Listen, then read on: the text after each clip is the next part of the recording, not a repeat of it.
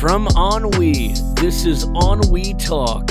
You can support the show and other Ennui projects by subscribing to Ennui Plus on Patreon. But for now, sit down and enjoy. Hey guys, welcome back. Ennui Talk podcast, everyone's favourite. I'm back with good pal Chris Hodge, back on the pod for episode 185 of the Ennui Talk podcast. 185? Holy Yes. shit. Your guess was 149, wasn't it? Yeah, 149, Yeah. which is completely wrong. Yeah. We've done a lot. At the time of recording, I've just released episode 100 of Ennui Talk Extra. So that's like 280 plus like a bunch of other Ennui writers' rooms where I talk about Ennui stuff. So that's like over 300 podcasts that I've recorded since the beginning. Wow.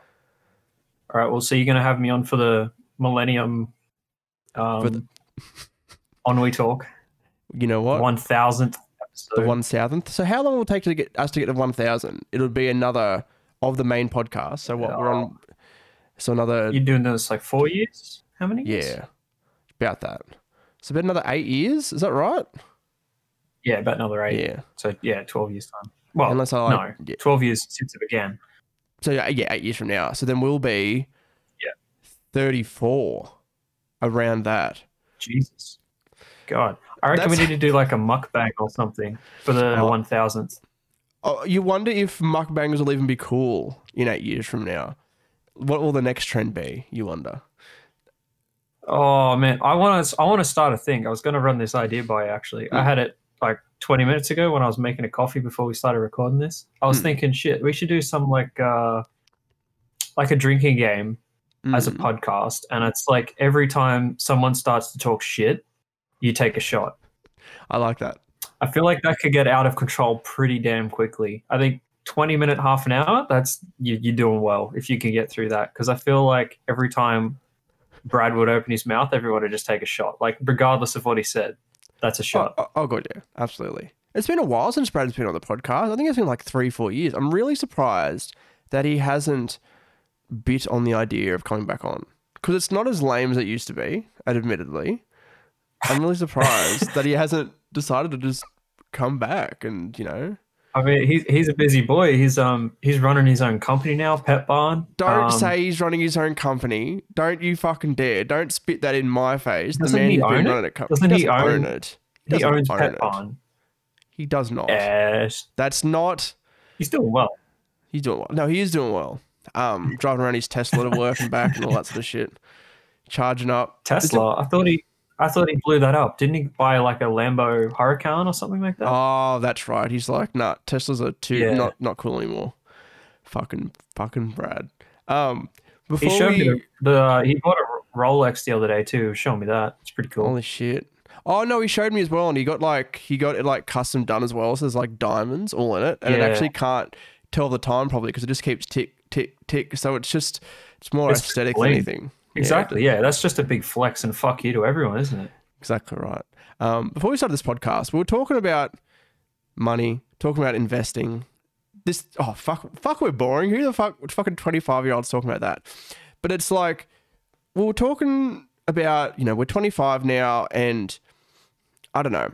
I think that the time we grew up in a way, I wish I was like 18 again, just finished school, and I could look back. But I feel like that's anybody who's 25 looking back at 18. Do you know what I mean? I think anybody who looks back and look at the decisions and blah, blah, blah, what they could have done better. You can't really, what do you call it? You can't, what's the word when you look back? You look back at what you've done. You know what I mean? You can't just, you can't be, you know. Yeah. You can't retroactively go up back and fix shit either. That's the thing. We grew up in the golden age of investing, really. And like the last 10 years of our lives have been like on a pretty good like ascent investment wise. And now it's kind of peaking and it'll probably burst soon. So it's really not a great time to invest. But then again, saying that, a lot of people are saying, no, it is a great time. And what's the time old additive? Time in the market is better than time in the market. Say it again. time in the market is better than timing the market. Oh, Yeah. okay. I thought you were. So just I get thought you in said there. the same thing twice. Yeah, that's right. Rather than sitting back and waiting for the right time, just get in there. Because sure, you might lose some to begin with, but in 10 years' time, you will have made a lot more. And if you just sat back and waited for a big dip, you might have missed that wave. And that's the thing. Like you can never be sure, and no one can ever be sure. There's no surefire way of knowing exactly what is going to happen. Yeah, when you put your money in stocks or even in crypto, I think, if you're going to put money in, you have to be content with the fact that you could lose it all, because it's more than likely, unless I think it's not all luck, but there's parts of luck in there. And I think, you might, put heaps of money in and then lose a bit, but then I think over time you're going to make a profit of some kind. If you play it really smart, you could make a really, really good profit. But that's just the sort of game it is. I guess even if you lose money, I guess you're gaining knowledge. I guess it's giving you something back. Like, oh shit, don't do that again. But yeah, it's like with most investing. Don't put more in than you're comfortable with losing. Yeah. Like if you're the type of person that's going to remortgage your entire house and just throw all that at one particular thing because some guy said, oh yeah, this is going to go through the roof, and they've only put $10 on it themselves. I mean, is that really a safe investment? No, it really isn't. On TikTok specifically, I've sort of stumbled across a little bit of like crypto talk and a little bit of like entrepreneur talk and crypto talk. There's people who are like, oh, you got to invest in this new shit coin that's not available on major exchanges. Oh, in the last, I put $1,000 in and it's already, quadrupled in the last few weeks. And then but if you can't exchange it, what use is it? No, exactly right. Until you can, and that's the thing. And that's the thing. If you can't exchange it properly until it becomes available on those major exchanges, it's fucking dumb. And like, I have seen some good things on like sort of entrepreneur talk and money talk or whatever the fuck you want to call it. Like that, people investing in, buying properties, et cetera, et cetera. There's been a few people who I've seen who have actually, I can't remember the term, but what they do is they see shitty houses that are available for sale privately, and then they'll sort of investigate that and see, oh, blah, blah, blah, like how much can we get it down to? And then they'll advertise it themselves to people who want to, do up a house, mark it up a little bit, and then sell it, and then make a profit that way. So like flipping houses without actually doing the flipping. All you're doing is just being the middleman and then buying something low and then selling it higher, which is not the dumbest idea in the world. Because I know that a lot of people do foreclosure sales. So like they'll buy a house that, for whatever reason is about to foreclose, and you can usually pick them up well under market value. Gorgeous. You put, I don't know, 5-10 grand in, give it a good facelift, dress it up a bit, put it back on the market. You could make 30-40% on your initial investment. And like you could do that within a month or two easily. Easy. So if you're looking at $500,000 to $1 million homes that you're flipping like that, God, that adds up to a lot pretty quick if you're good at it. And that's the big thing, if you're good at it. Some people go into this thinking they're good at it and they end up like losing a lot of money because they don't look into the market correctly, or they buy the most expensive house in a cheap neighborhood and you're never going to make money on that. Like it's always just going to be dragged down by the houses around it. You're best off buying the worst house in a good neighborhood, giving it a little bit of a facelift, and then the houses around it will increase its value. Exactly right. And that's how it works. One thing that's been it's nearly every bloody second TikTok that I see about it. It's, oh, you can't just have one stream of income. You can't just have your, quote unquote 9 to 5. You have to have other ways of making money, which is true. Yeah. That's why people invest, et cetera, et cetera. A lot of it sort of focuses on people who are, I don't know, sort of digital entrepreneurs in a way, in the sense of, okay, one way you can make money as, another stream of income is YouTube. Make videos, put it on YouTube, and you'll make money. And it's like, I think like that's very, very, very simplified. I think of YouTube as that's not a passive income. That's an active income, because you are spending time to make content, to put it on YouTube, and hell, you know for a fact that that is not an easy thing to do. And making money from YouTube is definitely not guaranteed at all. I mean, it's kind of the same with investing too, but yeah, it's not passive income. Passive income is what you need to strive for. Income that just generates itself, puts it into your weekly, monthly cash flow, whatever it is, and you don't have to actively do anything to maintain that income. See, I've always been interested. Like, I don't think I could, like, you know, I could probably eventually like work on like, you know, sort of passive income streams of some of some sort. A few of them like are that sort of like affiliate marketing. Like if it's literally just me, like, you know, oh, here's a camera. This is the camera that I use, and this is the affiliate link and shit like that. Like, I'm not going to be one of those morons who just affiliate links everything, like, you know, Raid Shadow Legends and all that sort of shit.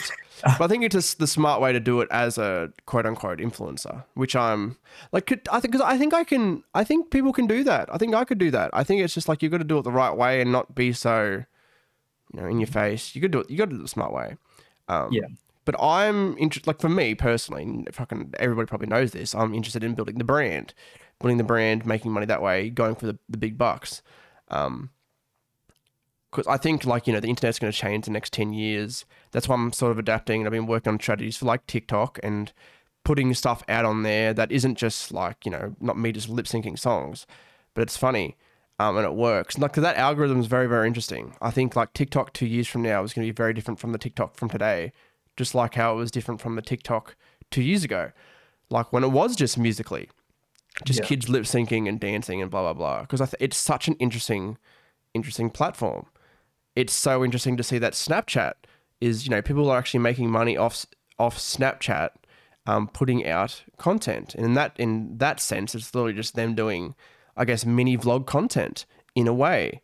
Do you know what I mean? Like vlogs aren't big on YouTube, but that doesn't mean that personality-based content like that doesn't work in other places. It's just very interesting how the world changes and how people adapt. Like so many big YouTubers just haven't been able to adapt properly. Like look at Ray William Johnson. Do you know what Ray William Johnson is doing now? God, I haven't heard his name in a while. Well, after he left YouTube, like he stopped. He got other hosts on Equals3, that shitty fucking viral video review show. He tried to do stand-up, didn't work out well at all, and now he's doing content on TikTok. But it just doesn't, it works. Some of it's quite funny, but it's like everybody just sees him as a nostalgia act. And he hasn't rejuvenated his image, much like, you know, like a Logan Paul has. Do you know what I mean? Like he used to be just that shitty vlogger, suicide, forest, dead body, all that shit. And now he's hosting a successful podcast, and he's done some good videos. Like I enjoyed the Pokemon card videos that he's done. Like they're very, very, very well edited. Obviously that makes the most of it. Do you know what I mean? Like that's what makes the video, the editing. He's a good personality, but it makes him, you know what I mean? Like that's what it's all about. It's not just the person on camera. It's how the production team puts it together. I feel like I don't think he's ever going to earn forgiveness through his content. He's going to have to do a lot more than just change his formats and, you know, his content in order to try and earn people's respect again after some of the things he's done in the past. He's really going to need to completely remodel his image in order for anyone to take him seriously anymore. I think the people that are probably watching his stuff, I don't know if you're included in this, but like they're probably sort of trying to ignore some of the stuff he's done in the past and try and embrace what he's trying to become. But I mean, in my mind, I probably won't watch any of his content unless he can prove that, you know, he's not like that anymore. He's not going to do any of that kind of stupid off the cuff shit. And he's actually going to like focus on being a proper content creator. And I think he is focusing on that, but I don't think he's necessarily redeemed himself. Do you know what I mean? Just because you make good, like, you know. Yeah, that's right. One good video isn't going to make up for hundreds of demeaning, degrading videos that he's created throughout his career. Fuck no. That'd be ridiculous to think that. That's the thing. It'd be ridiculous to think that he can do that. Yeah, but he's done some pretty good content recently. He's actually appearing at WrestleMania this year, which doesn't make any sense to me. The biggest show of the fucking year, and he got slotted into some sort of storyline like 2 weeks ago. It makes no sense whatsoever, but he's going to be there. And then I think it's like a few weeks later, he's doing some boxing fight, which is like, that's not my sort of content. It's a spectacle, sure, but that's not my sort of. It feels very gimmicky. It doesn't seem that. Yeah. Then again, if I got the chance, like if to fight, I don't know, let's say. Ethan Klein. Ethan Klein put out a thing, and he wants, H3 wants to box someone. I'd put my hand up, obviously for the clout, a little bit.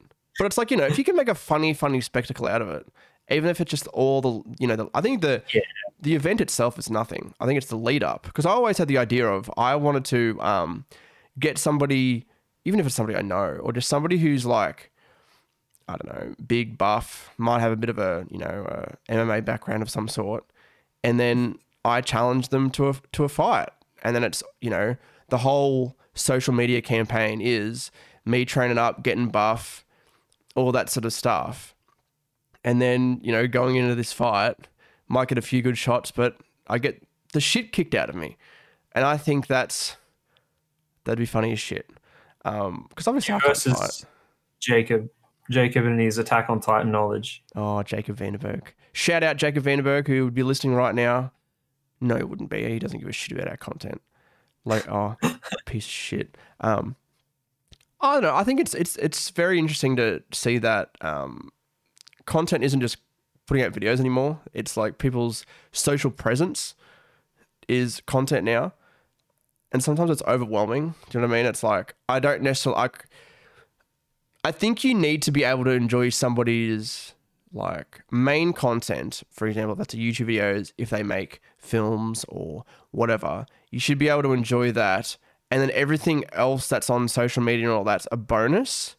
It shouldn't be. I've seen so many people where it's like, you have to engage with their social media content and like listen to their podcasts and watch this thing on this other platform just to understand what's going on in their world. Go all in on their narrative, basically everything that they stand for. I can't commit that much. Like, I prefer one platform people, maybe two. Like, there are some people I watch on YouTube and then they plug their Instagram or something and I'll go and follow that. But I mean, you don't have to combine the two narratives to form a whole. You can just stick with one and you're getting enough of the story that it makes sense and it's fine.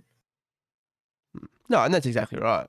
So I was thinking the other day, because it's like, obviously it's like, oh, I got to join, I want to go on different platforms, blah, blah, blah. But it's not just about, like, to an extent, it's about like, promoting your main content on all your different platforms, sure. And, putting a clip or two of your content up on each platform, sure. But making them all unique in a way that, like, for the majority of your fans in general, it's like, oh, if I don't need to, but if I want to get to this aspect of the brand or this aspect of this person's personality, et cetera, I've got to follow them on this platform that I already use. So Instagram, like there's so many people that I enjoy following on Instagram, not just for photos, because that's not what the platform really is now. It's like, it's videos, it's obviously, like, I don't necessarily like Reels. Like, I like Reels and like I'd probably use it, but I feel like that's more people just reposting their TikTok content on Reels. I did actually read an article recently that Reels is very, very insignificant compared to the TikTok fan base. Like, I think it's like 5%, maybe 4% of people who are using Reels compared to people using TikTok, which is significantly different. But like, that's the thing. Out of TikTok is a very like young platform. I think the people who use Instagram is a much, not necessarily, but it's usually like an older demographic in some ways. Do you know what I mean? Like, I think there's a larger variety of people who use Instagram. Yeah. Okay. I'm guessing the people using Instagram Reels, it's more of a familiarity thing because they've been on Instagram a lot longer than they have TikTok, and it's more they have more value and trust in the Instagram platform than they do TikTok. Yeah, I would say so for sure. And I think like Instagram tried out IGTV, which was just putting like longer form content on Instagram. I don't think it works. I don't think nobody wants to sit down and watch a 10-minute video on Instagram. No, I don't feel like it's the right platform for that. Instagram is more of a quick fire platform. You it's one of those. Like TikTok, I guess you can sit and binge short videos. But you wouldn't sit down and watch a half-hour long video on TikTok either. That's where you'd switch to YouTube. That's where you get your bit longer content. And then say anything longer than 20, 30 minutes, then you're going to a streaming platform like Netflix, and that's what you're expecting there. You can't be putting super long content on these quick fire platforms. Like, I know if people go live on Instagram, I ignore it. Like, that's not the platform I want to be watching longer content on. No, like I prefer it if they recorded. Sure, they can go live or whatever. I won't watch it there. But if they then uploaded that to YouTube, if it was a 15, 20 minute long interview with someone, sure, I'd watch it there. I wouldn't be watching it through the Instagram platform. No, and I agree. That's not my sort of thing. And I feel like, and this actually links to Lars from the first podcast, who I've had on the podcast before. Great podcast he's got. He has guests on every time, and he records them all live in Discord. And when you look at the amount of people who are listening, it's only like 20, 30 people. And their fan base is much bigger than that. But it goes back to the whole thing of first, experiencing things live. I think, watching things live is important to a lot of people. I think like that's why, live streaming in general is so big. I think that if I was watching something live, it'd be more likely to be YouTube or Twitch. I think people under the age of 16 are more likely to do it on, sort of maybe YouTube. Very, very unlikely Twitch unless it was gaming related. I think that TikTok and that Instagram lives are where these young people are doing it. Yeah. Yeah, I find it very difficult to watch live content just because being a shift worker, you've got very narrow windows of time you can just sit down and watch something. So the majority of the things I watch are pre-recorded content. And I might be watching a day or two late, whatever. That's fine. You still feel like you're kind of connected with the person, but you can't beat that instant feedback of watching something live. Like if you're interacting with someone who's live and you've written your comment and 3 seconds later they're reading that comment aloud on their stream, that's great. You feel immediately a part of that community. Whereas if you're typing a comment in a comment section on YouTube 2 days after a video is released and then they release a video a week later and they might mention that comment, you're still feeling connected, but it's nowhere near as immediate. You don't feel quite like you're influencing that person anywhere near as much as if you were doing it live. Oh god, yeah. And I think like there's many ways to connect with your audience in a live fashion.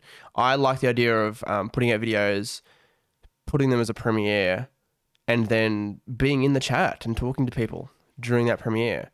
I think it depends what sort of content it is as well. Yeah. I think it is interesting to see what people, I don't know, like there's many brands who, okay, let's use the Patreon example. What turns somebody from just somebody with anything, just being a watcher, to somebody who wants to pay money to support them? Because I don't think it's always about the content you get. I don't know. Do you know what I mean? Like, not many people, okay, for example, I don't think necessarily heaps of people are going to pay more money to listen to bonus podcasts of, like, if we extended this conversation and put it on a Patreon. I don't think that's really what people want. People have said in the polls and shit, oh yeah, just more of the same. I really don't think that's what the majority of people want. It's the same thing with the concept of, okay, there's 1 million views on a video. probably only like 1,000, 2,000, 3,000 people are going to comment. A small majority. Yeah. The people who are the silent ones, are the ones who are usually doing these things. They're the ones donating to Patreon. Like, obviously there's a lot who don't, but do you know what I mean? Like, I think like it's the proof in the okay, let's go fucking analytical here. It's the proof in the data. Yeah, people and can I say, feel like it's very narrow audience engagement. It's like when the government calls people to do phone polls. Like, in today's day and age, is that really relevant? Like, the majority of the people in our generation don't even have a home phone, and that's normally the way they're reaching out. So okay, so that cuts out all of my millennials instantly. And then you've got the type of people that just refuse to answer calls from people they don't know. So that cuts that whole section of, the demographic out. And then you've got the older people that are sitting at home. They're watching television, like free-to-air television. They're most likely going to be the people that are going to pick up the phone and actually want to fill out a survey. So you've got this very narrow area, like piece of society that you're running these polls by, and they think, okay, that very narrow piece of society represents the entirety of society. It's like, no, definitely not. If you start basing every decision on that very narrow window of, okay, we called all of these people, we made 1,000 calls, only 80 picked up and actually filled out the survey. So that very slim piece of all of that, all that survey, it's definitely not a good representative of the entirety of that 1,000 people. I get you. You can't base your decisions on that very slim thing. It's probably the same with polling your audience. You're only going to have a very slim amount of the actual audience filling out that poll.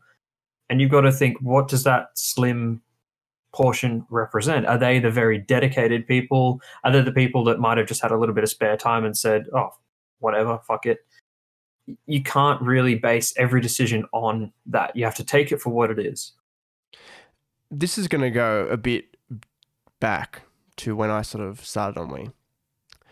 I always had in my head, I can change the game. I know I'm a smart motherfucker.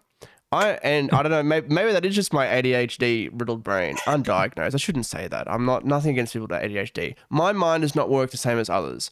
I'm not like, somebody superhuman, but it's just wired differently. But I always thought that, for example, Marty's Internet Show. I can put out like a 10-minute TV formatted show on YouTube, and it can be good enough or good. It can be that good that people would gravitate towards it, even though it's not necessarily what traditionally works in the platform. Matt, from 5 years ago, shut the fuck up. You don't know what you're talking about. You need to. What works is data, and that sounds dumb, but you've got to look at what is working for other people. And I think that's one thing that I did to an extent, but I didn't do the way I should. I shouldn't be putting out, like, realistically, I probably shouldn't be putting out 60-minute podcasts on the main YouTube channel. I don't know how long we've been recording right now, and I'll probably cap it at like 30, 40 minutes. It's very consumable. I've been told by many, many different people that I should put it on its own channel. And I think I should, maybe, but I'd rather keep it on the main channel because I feel like it's within the one brand. Maybe if there's more podcasts coming out, et cetera, and more different series, maybe. Yeah, I've noticed a lot of YouTubers doing that sort of thing where they have mixed content. I'll use Hat Film as an example. They've separated all of their in real life stuff and kept that on the main channel and put all of their gaming content on a separate channel. Initially, it's a very big shock to their work structure, and you're probably going to lose subs either way. But eventually, once they become established, I think it's a much better way of structuring content. I'm going to give you something that I've been thinking of. This is something I've been thinking of. And there's a few channels that I've seen do it. Okay, I'll give the two examples. There's three. Super Mega, specifically, they just put their main podcast out on their main channel. they do mostly gaming videos anyway.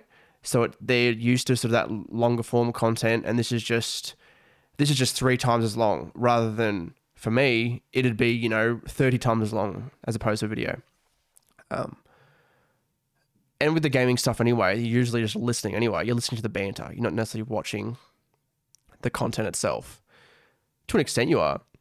You're seeing what's happening in the game, but it's a bit different. Do you know what I mean? Yeah. Colin and Samir, channel I've watched for a long time now. They've done a lot of videos about YouTubers and talking about like, why is this YouTuber successful, and why people like David Dobrik's old vlogs, and how that sort of relates to like to a sitcom, for example. It was actually a really good video. Pretty much it was just like he set these environments and he set these characters when realistically they're just people he knows, but the way you frame it and the way you put it together, it was very, very interesting, I thought. But what they've done because they used to do a show called The Breakdown, which was like a 10-15 minute video doing that, and that'd take them a week and a half to do, maybe 2 weeks. Now, and they've had a podcast for a little bit, and what they've been doing now is putting the podcast on their main channel as their main content, but it's still edited, like it has like things coming up on the screen, blah, blah, blah. I guess in an extent, it's a sort of a commentary video / podcasty thing with things on the screen when it relates to it. And it's also cut down a little bit. So for example, they did a video recently, which was interviewing these girls about their show on Clubhouse, which is some new audio streaming platform. The video itself was just like about 30 minutes.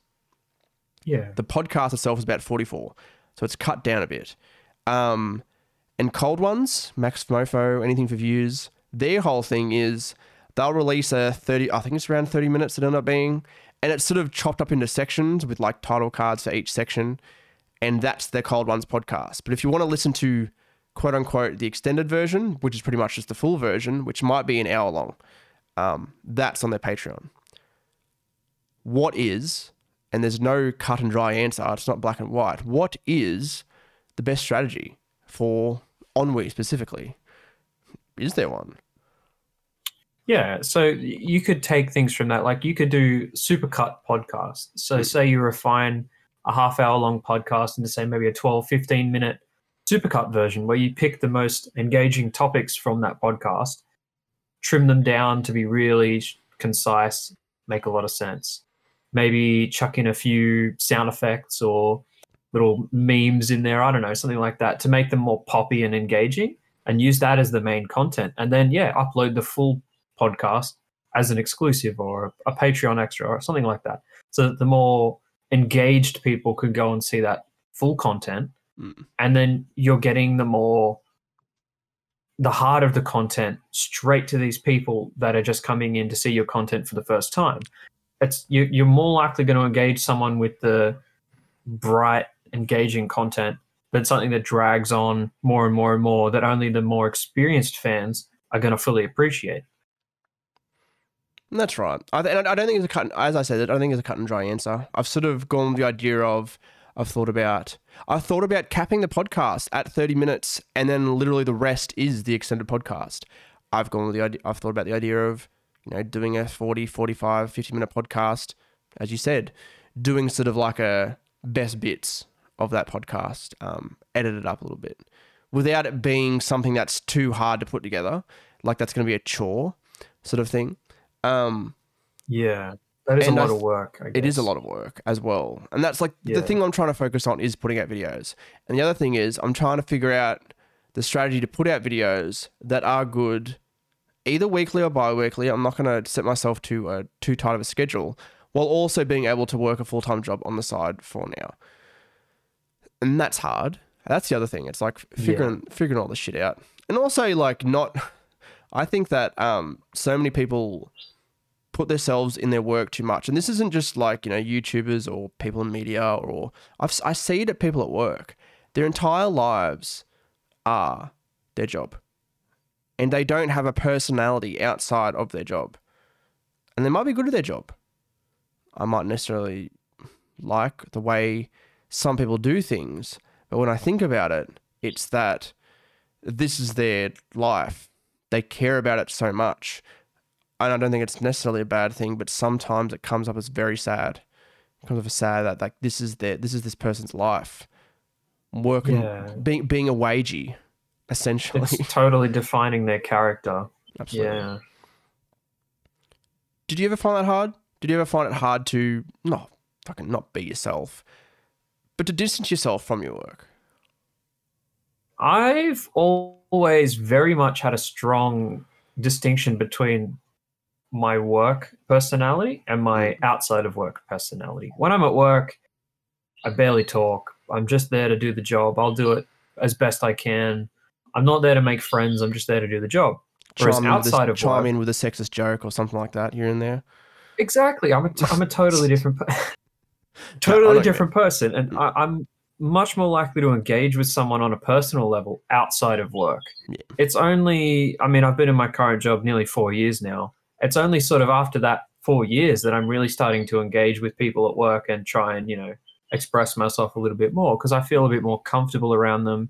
I've sort of seen their personalities poke through their work personality, and I could sort of pick and choose who I want to become friends with. Whereas, if you're straight into a new job, I don't feel like I'd ever be trying to make friends straight away. You kind of don't want to do that because then you could pigeonhole yourself with a specific group of people that might not necessarily work with your out of work,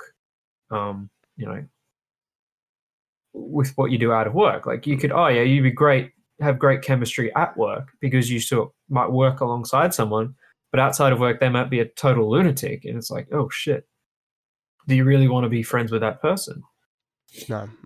No, I know exactly what you mean. It is hard. I think I've sort of distanced myself from a lot of people from work. Not even necessarily bad people. It's just like, I don't necessarily want to not associate with these people. I like keeping my life from work, and because I think it gets messy sometimes. Like how they say you shouldn't date somebody who you work with.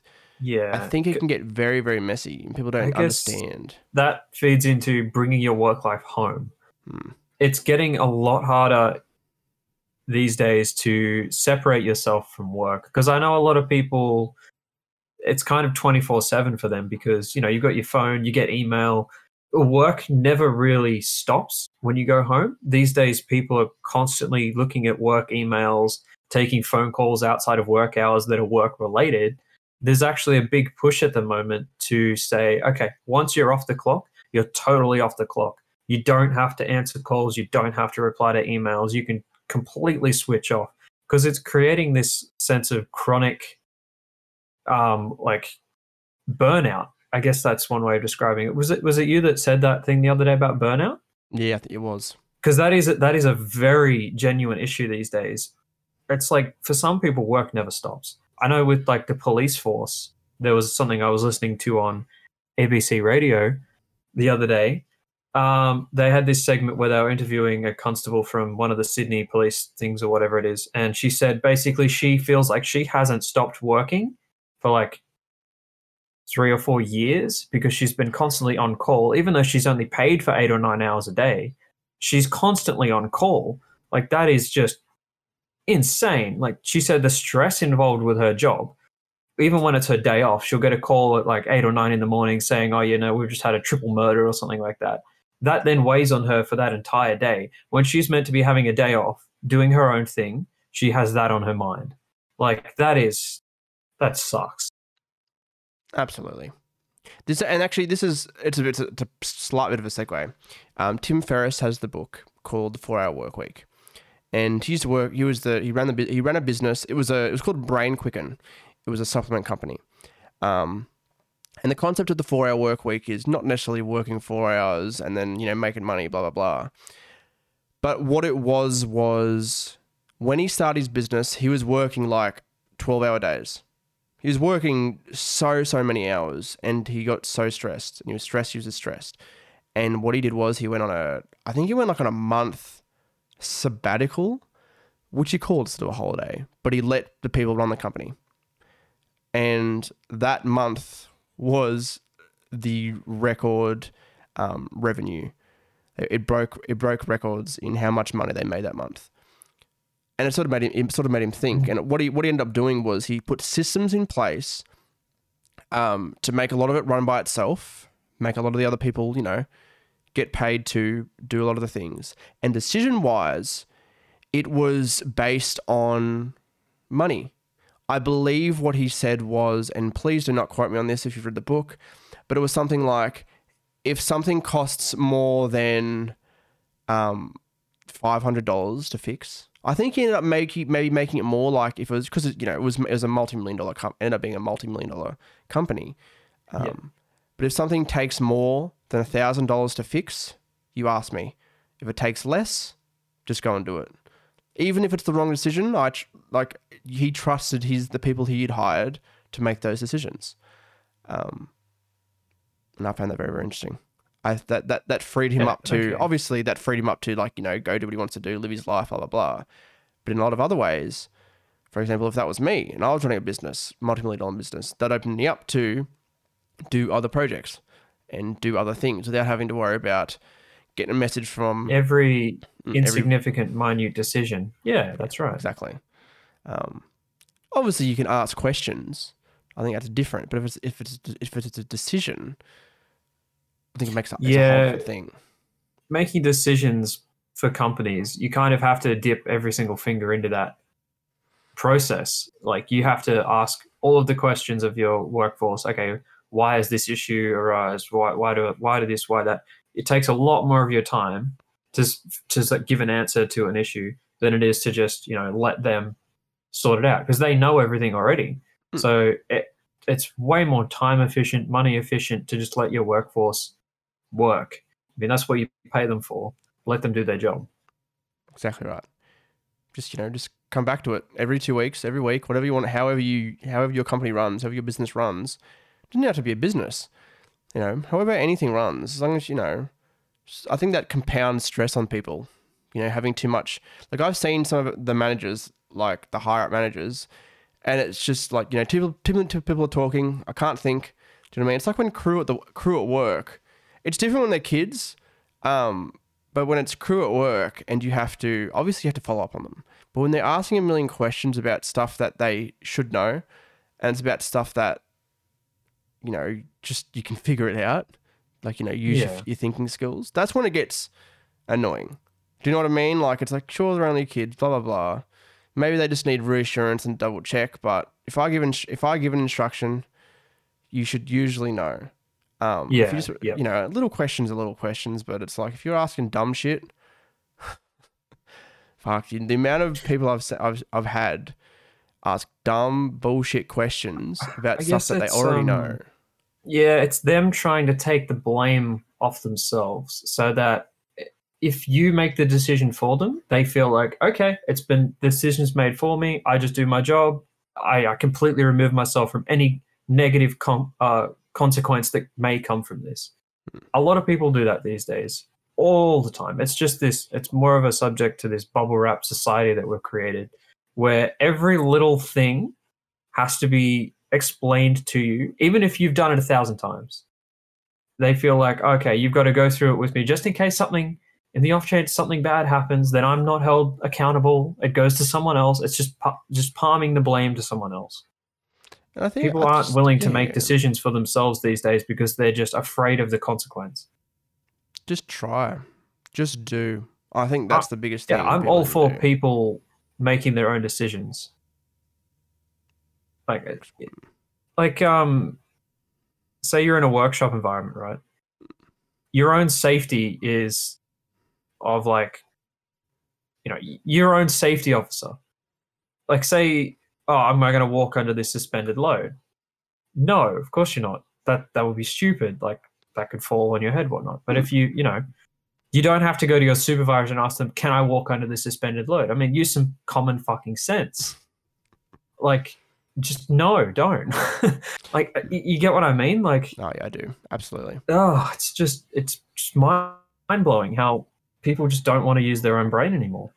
I think that's as we do sum up, that's the biggest thing I've learned. Common sense ain't that fucking common. People don't use their heads. People don't God, no. No, not at all. That's it. You know what? You know how people say that millennials are lazy? I think that, a lot of them do work hard, but it's all a facade. They're fucking lazy in the head. They don't like to fucking think. Do you know what I mean? They'd rather use their brain power to scroll to TikTok to 2 o'clock in the morning. That's an exaggeration, but it's slightly true. Yeah, I see what you mean. We're a subject of a formula that didn't quite work. Exactly right. I like that. How long have we been recording for? I am going to sum it up, but it's hard to... Like 45 minutes or something? That's a good episode. I think it's hard to tell the time without me timing it. Do you know what I mean? Yeah, good conversation's a good conversation. I remember back in the day, we used to just cut conversations off at 30 minutes because we had to. Maybe we'd like press the record button again, but it's like, oh, that's now to cut it back together. But it's good being able to just have a good chat and put it out for content, and I make money off it. Lack of money, not really much money. Please support the Patreon. Onwe.plus. I bought Onwe.plus, so now you can access the Patreon from that link. That's cool. Oh, wow. Okay. Nice. Wow. Fancy here at Onwe. Ooh. Thanks for joining us, Chris, on this great little episode. I appreciate that. No worries. Thanks for having me. Anytime, piece of shit. Onwe Talk is hosted by Matthew Winner, produced by Onwe. You can listen to the show on Spotify or Apple Podcasts, or watch it in its entirety at youtube.com/OnweTV1. You can show your support by becoming an Onwe Plus member, where you get exclusive series and podcasts, early access, and member-only perks. Join us at onwe.tv/plus. Thanks for listening. We'll see you next week.